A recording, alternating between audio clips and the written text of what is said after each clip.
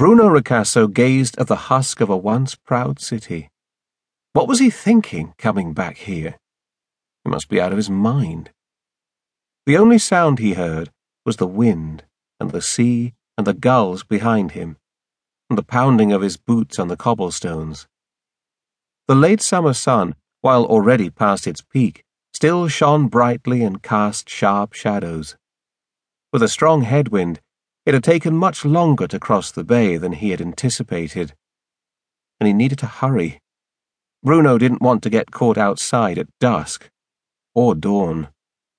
He had made a point never to be out at those times, which is probably what had kept him alive this long.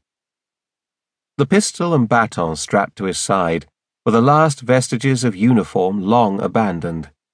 He wore sweats, and had cinched his sleeves with rubber bands over his light leather gloves and tucked his pants into the boots. While chafing and hot, he much preferred being uncomfortable to risking exposure to infection. The black leather of the gun belt around his waist contrasted with the dark blue fabric underneath.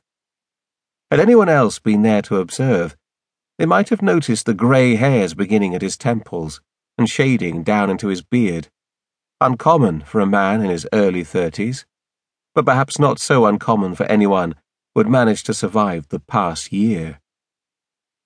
Bruno paused for a moment to get his bearings, the sunken blue eyes behind his dark sunglasses surveying the scene.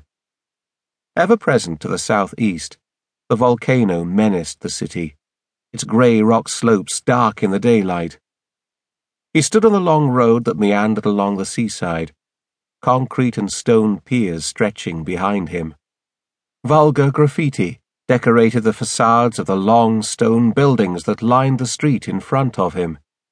A steamy breeze blew trash back and forth at his feet. The breeze carried the smell of the sea with it, but it was also tinged with a damp scent of ashes, from fires that had long ago burned themselves out. The state of the city reminded him of how things had been after a garbage strike, minus the syrupy stench of rotting food. Now the public bins were filled with refuse so old they smelled mostly of dust, not decay. Bruno peered into one of the bins. There was little point in rummaging. Anything of use had long since been scavenged. And he'd left paradise for this. But there was no point in dwelling on what he'd left behind just across the bay. Unwisely or not, he was committed. If, against all hope, what he searched for was still there, then he would find it and get out. He headed east. Whilst it wasn't the most direct route, he wanted to stay on main avenues for fear of losing himself in the warrens of streets. Cars and motorini with flat tires were scattered here and there. He moved briskly, but stayed as close as he could to the left side of the street. Concrete barriers topped with translucent plastic screens along their lengths bordered that side, with a row of regularly planted trees behind. Beyond the trees, cranes and other construction equipment rose over an open pit. He watched for movement. Passing the half-excavated construction site, he noticed a sign on the building to his right. Centro Storico. Good. He was heading in the right direction towards the city centre. The street opened onto a large square with an overgrown park in the middle.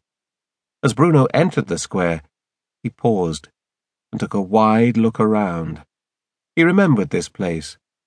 It had once been lively, full of people laughing, talking, complaining. In all its long history, the city had never been this empty, this barren. He looked north and saw the trattoria, where he and his father had celebrated the good fortune of his assignment so close to his father's town. The tables and chairs that had once been arranged on the sidewalk surrounding the eatery now lay mostly upturned, like fantastic four-legged creatures dead on their backs. The long terracotta pots defining the outside dining area were filled with dry scrub weeds. He thought of the city as it had been, and continued northward.